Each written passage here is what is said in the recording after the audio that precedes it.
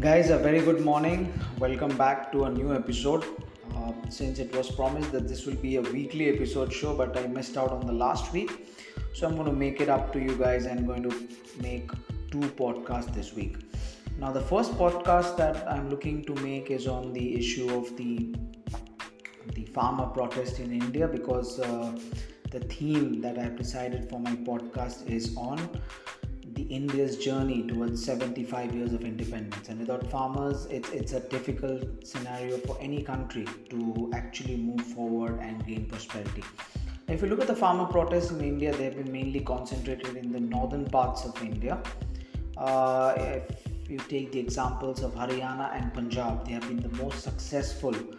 states in India when it comes to the Green Revolution, which happened in India at the time of around 70s when India was really struggling with its own food security and feeding the huge population. India had to beg really for food from advanced countries like United States of America, who were snobby in their attitude and did not really want to part away with their food for India, because India was a part of the non-aligned movement where India was not aligning with US or either Russia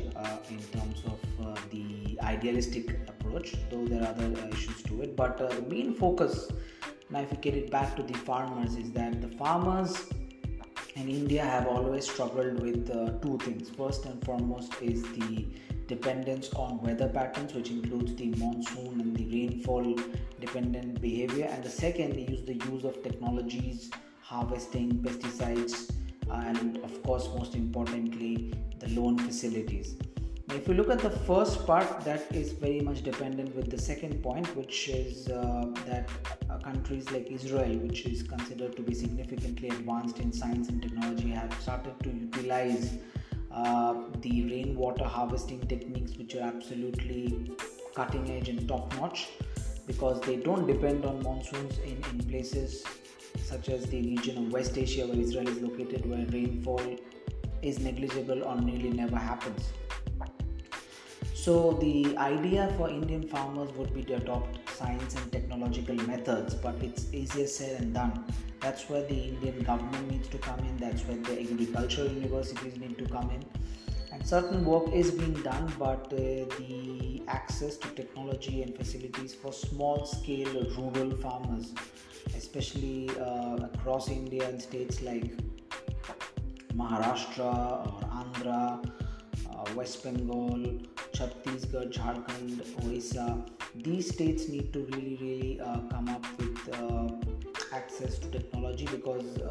if you look at places like Maharashtra, which faces severe drought and suicide is committed by farmers, is a serious and sad issue for India. That can also be possible with better loan access facilities, which has happened with government schemes like Kisan Credit Card and regularizing finances, but still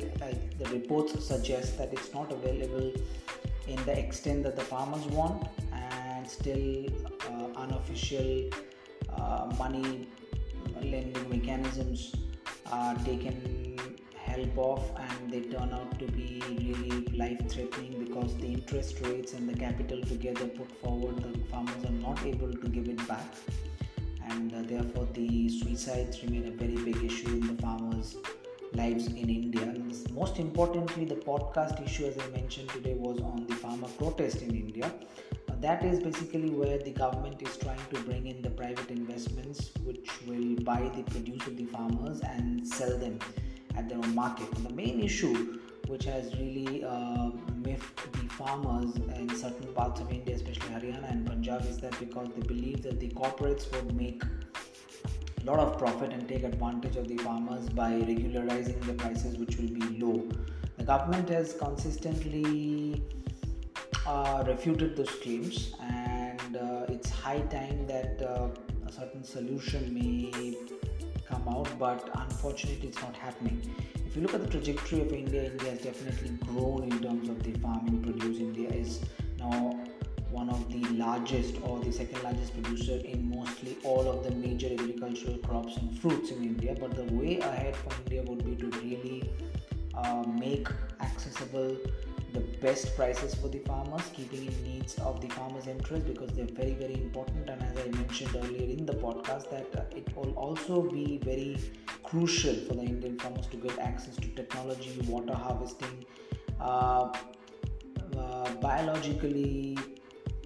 sustainable methods of farming techniques, and of course pesticides which are not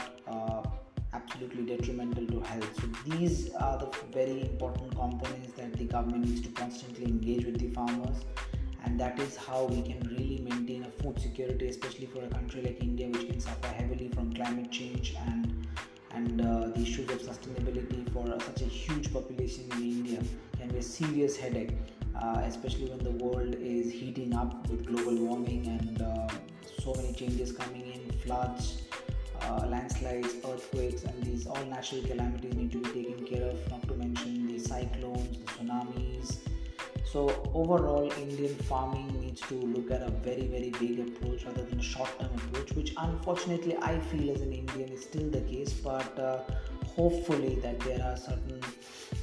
initiatives which are being taken which can really move forward India towards the farming produce which is healthy, which is significant in number, and of course made with the best scientific and technological advancements, which can only be possible when the government invests money in the sector and gives access to the farmers to loans and financial incentives for adopting the best and the proper methods of scientific and technology based farming, which is quite money intensive. But that's how India can really move forward, and especially for the farmer protest happening in Haryana and Punjab, the government may and should probably set on the solution and make it clear with the farmers that what exactly is the scenario, and get them a proper idea of how the corporates can help the farmers, and also get readout of the exact statements and the points in the bill, the farmers bill, where all the issue of contention is. So guys, I will be back with the next episode very soon, and that will be on an interesting topic of how India and Russia can collaborate on the issue with Taliban and the other factors which is determining India's policy internally as well as externally. Till then, bye bye.